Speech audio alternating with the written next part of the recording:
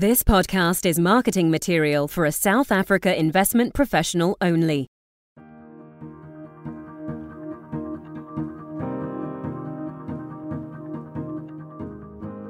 Hello, ladies and gentlemen. Welcome, everyone. Thank you for joining the monthly Schroders Global Markets Perspective podcast. My name is Philip Robotham. I'm delighted to be joined by Global Value Equity Fund Manager Simon Adler. Simon co-manages our Section 65 approved Global Recovery Fund that's available on major platforms here in South Africa.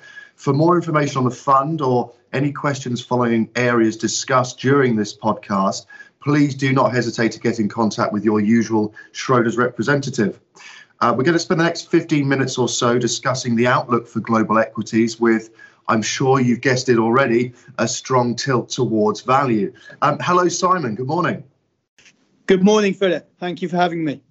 Perhaps, Simon, we can start with a recap of global equities performance this year with a particular look at value versus growth. Yeah, it's quite interesting, actually. When you read the headlines, you would be easily led to believe there's been a huge divergence in performance this calendar year. But that's not really the case. So year to date to the end of September, value's up about 12.5% and growth is up about 9.5%. So only a 3% difference, really. But what's really interesting is there's increasingly differences around the world. So in the US, broadly, value versus growth is flat. Value's up 15, growth's up 14.5. But if you go to the UK, value's up 10, but growth's up 15.5. So yeah, over 5.5% outperformance from growth in the UK. But the opposite has happened in emerging markets. In emerging markets, value's up 4.5-ish and growth is down 6.5%. And I think that's very interesting. You know, we have not seen growth actually fall in absolute terms anywhere outside of emerging markets. And I think that's quite interesting and something that we may well have to learn to understand and see in developed markets over time. We're often aware of the statement, value's had a great run, or since November, Vaccine Monday last year, we've seen the rebound in value strategies. And given what you've just explained with the divergence in value and growth and the various opportunities, therefore, around the world, what are your expectations from here and your outlook for value, given the returns many of our clients have experienced up to now and this divergence across the world? Yeah, and that's an important point to highlight, that yeah, if you instead of doing year to date, if you went back to the kind of vaccine announcements in November, value has significantly outperformed growth, as you allude to. I think when we look today, it's really interesting. Yeah, value's had a better period since the vaccine. But despite that, if you zoom out and look on a much bigger picture, value versus growth metrics remain extreme and in line, or in some cases more extreme than the peak of the dot-com bubble. It's worth just repeating that. Today, we're at a place that on a number of measures, we are more extreme than the dot-com bubble. That is pretty extraordinary given how extreme that got. And then we think that is a pretty dangerous place for markets, frankly. And it's perhaps worth remembering what happened after the peak of the dot-com boom. So 3 years later, the MSCI World Index was down 45%. Meanwhile, value was up in absolute terms. If you go 5 years on, the MSCI World Index was still down over 10%. And value is up something like 200%. Today, we are looking at metrics that are on the same basis as what produced that level of performance. Now, what we think is actually more important is what's the outlook for value itself. Well, in absolute terms, the cheapest quintile of the market, which is how we define value, is trading at levels that would imply kind of 10, 11, 12% annual compounded returns on the basis of history. So when value has traded at these multiples historically, that's what it's delivered over the subsequent period. Clearly, we don't know what anything's going to happen, but that's what the measure would suggest. And then when we look at our portfolios, we see decent upside, which is what really matters and encourages us. So, you know, value's had a better period since the vaccine announcements, but if you zoom out, we are still as extreme as we were at the peak of the dot-com boom. Value looks cheap and attractive in absolute terms, and our portfolios have decent levels of upside. So we're quite excited about what may come. Oh, that's fantastic. given what's happening at market levels, and we're talking about inflation in most, or inflationary concerns in most client conversations, looking at the global backdrop, looking at cash flows from companies, corporate returns, government support. What's your view on what's happening at a market level? Well, I think you're right that inflation is the number one question. Is it going to come back? How much will it come back? How permanent will that become? Will it be transitory, as many central bankers are hoping? And what will the impact be? I mean, frankly, when you go out and about at the moment, every shopkeeper, every builder, every business one talks about or talks to are facing huge demand and proper inflation. Frankly, it appears to be everywhere. And now I think there is a real risk that policymakers are behind the curve regarding inflation now. What would the impact be? As ever, that is very hard to know. But higher interest rates would be one likely outcome. And that would be the final piece in the puzzle for bank shares to perform. And it may also come as quite a shock to holders of shares with big PE multiples. And I think that could be a very, very interesting thing to watch. What happens to these very expensive shares in a period where inflation comes and then higher interest rates come? We think that could be a pretty alarming thing for some of these high growth, high quality shares that are on big, big multiples today.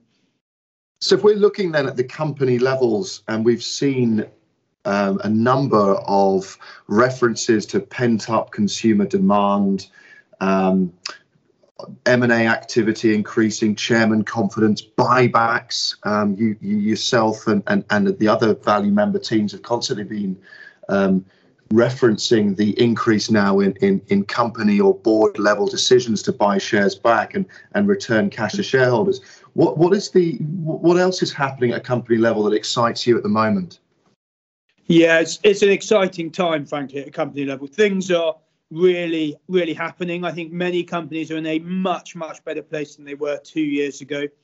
They've used the last 18 months to do a number of things. So, balance sheets are much, much stronger. You see banks with record levels of capital, for example, despite having gone through a 1 in 50 year recession. You've seen companies take out huge amounts of cost and totally reset their cost bases. Something like a Royal Mail would be an example of that. As you allude to, you've got companies returning cash to shareholders around the world. Whether you're looking in the US, in Russia, in Japan, or in Europe, we're seeing companies really focus on returning cash to shareholders. We're seeing M&A activity. Morrison's is being taken over in the UK. That's been a value company being taken over by US private equity. So the environment looks pretty positive. Balance sheets repaired, costs taken out, shareholder-friendly management teams, and even takeovers of cheap companies. So, obviously it's not all rosy, and there are always things that are less positive. But in the round, things are looking much more positive from a stock-specific perspective in our portfolios.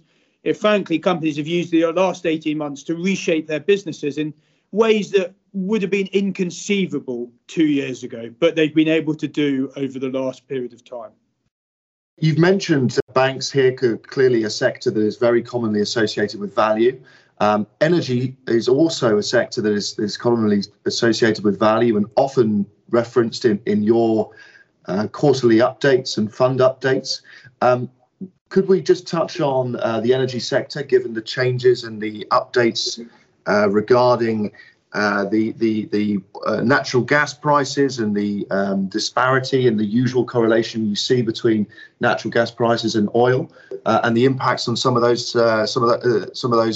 individual companies at a sector level within your portfolios? Yeah, it's fascinating what's going on in the energy market. And clearly, if one takes a step back, there is a very big structural threat to the energy companies in the form of the global attempts to reduce carbon emissions, and the ESG movement is a challenge for energy companies.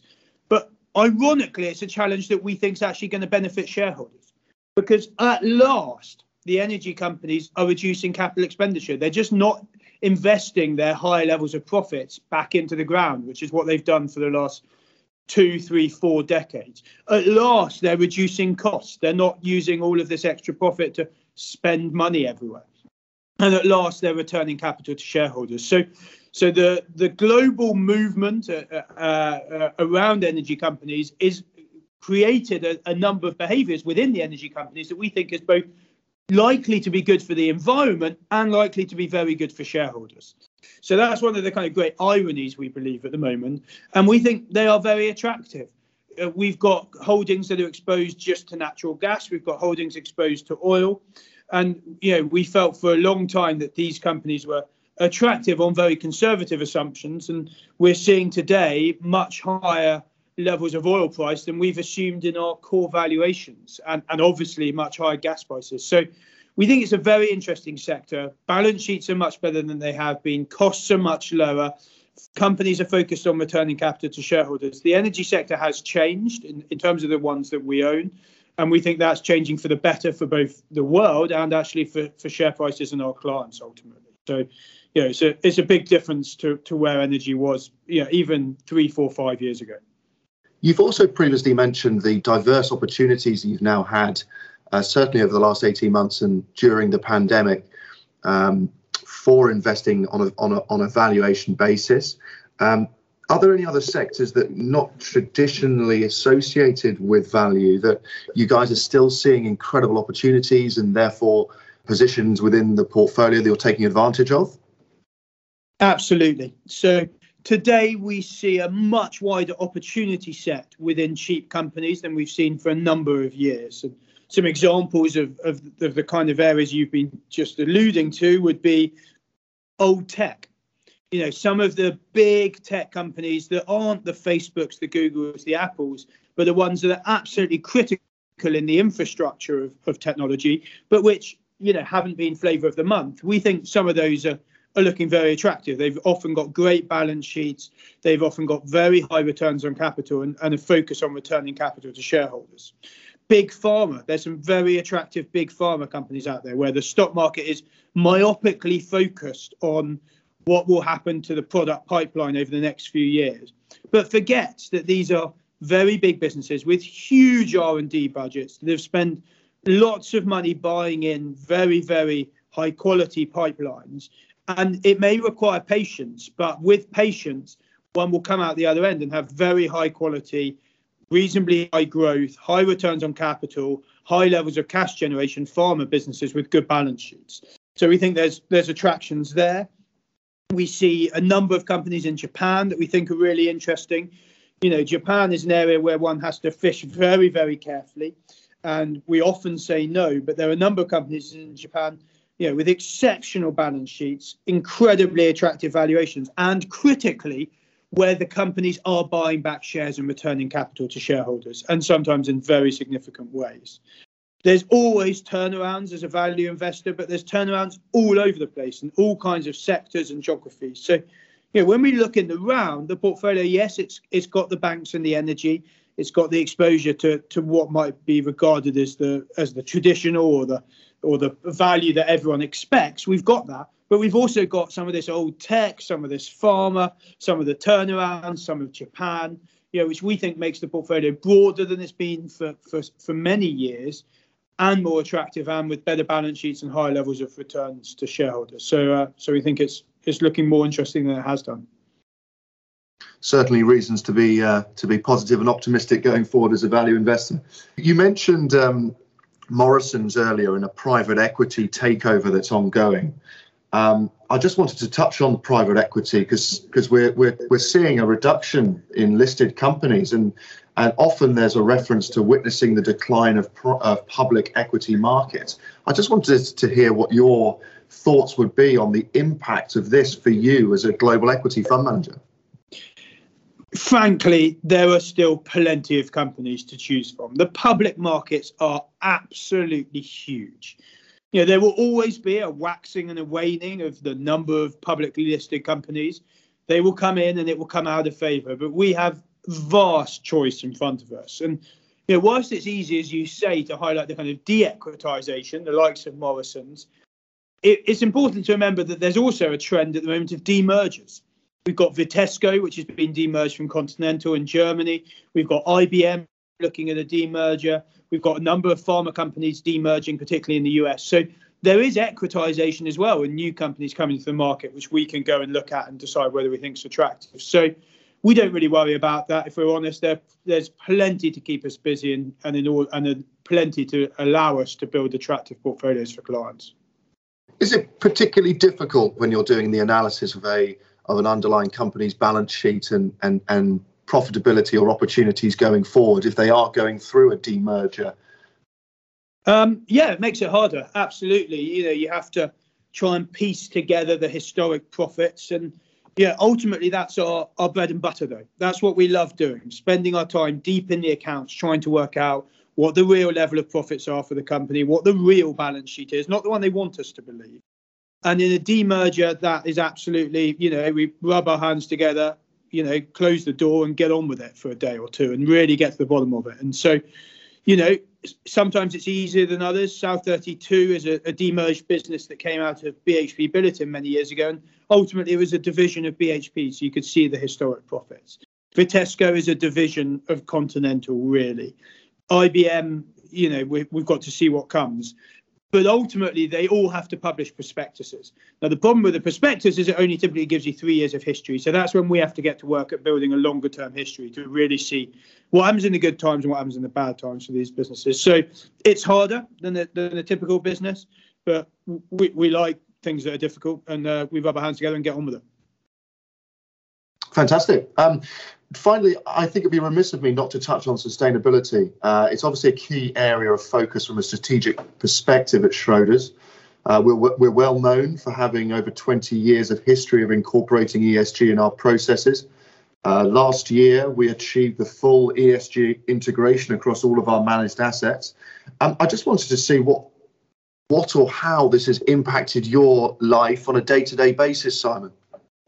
Yeah, ultimately, we've been looking at sustainability of companies for many years. If a company's been treating its stakeholders badly, that normally comes back to bite. The ultimate example would be Tesco's in the UK. Tesco's had a fantastic period under Terry Leahy when they focused excessively on their customers. They then focused excessively on their margins and their shareholders, and they ripped off the customers. They, paid their suppliers late. They reduced employees in store and that reduced customer service and made everyone have to work harder. And the margins spiraled downwards. Dave Lewis, that led the recovery of that business, focused back on stakeholders, reducing prices to customers, more employees in store, fair and transparent terms for suppliers. So, sustainability is a key part of understanding whether the company you're looking at is a value trap or isn't a value trap. And we've always done that. If a company's been governed badly for years, that is bad for shareholder value. Look at Japan over the last 20 years. Very poor governance and very poor shareholder returns. So, we've been doing this for a long time. We used to call it analysis, but it is now called sustainability or ESG. We were incorporating that as you'd expect.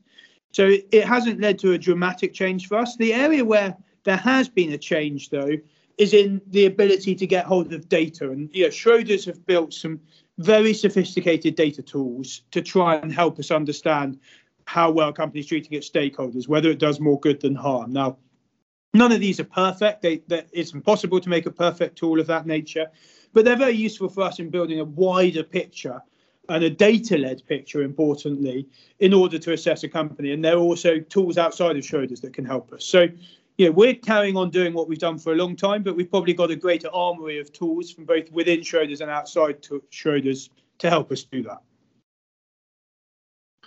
Well, thank you so much, Simon. Thank you for your time today. In summary, it sounds like there's still a huge opportunity remaining in the market for diversified value opportunities. There's significant upside on a relative and absolute basis, as you've covered. Sounds like earnings momentum and operational performance from companies is continue to go from strength to strength. So plenty of reasons to be cheerful. Thank you so much for your time today. And thank you, listeners, for tuning in. As we say, if there's any questions that you'd like to discuss from today's podcast or the content contained within, then please do reach out to your local Schroders representative, and we'll look forward to engaging with you future. Thanks again, Simon. Thank you. The value of investments and the income from them may go down as well as up, and investors may not get back the amounts originally invested. Past performance is not a guide to future performance and may not be repeated. Schroders Investment Management Limited is an authorized financial services provider. FSP number 48998. Registration number 01893220. Incorporated in England and Wales. The information is not an offer, solicitation, or recommendation. Any funds, services, or products mentioned might not be appropriate for all listeners. Please speak to a financial advisor if you are unsure as to the suitability of any investment. This podcast does not constitute an offer to anyone or a solicitation by anyone to subscribe for shares of Schroder International Selection Fund. Nothing in this podcast should be construed as advice and is therefore not a recommendation to buy or sell shares. An investment in the company entails risks, which are fully described in the prospectus. Subscriptions for shares of the company can only be made on the basis of its latest key investor information document and prospectus, together with the latest audited annual report, copies of which can be obtained free of charge from Schroders Investment Management, South Africa.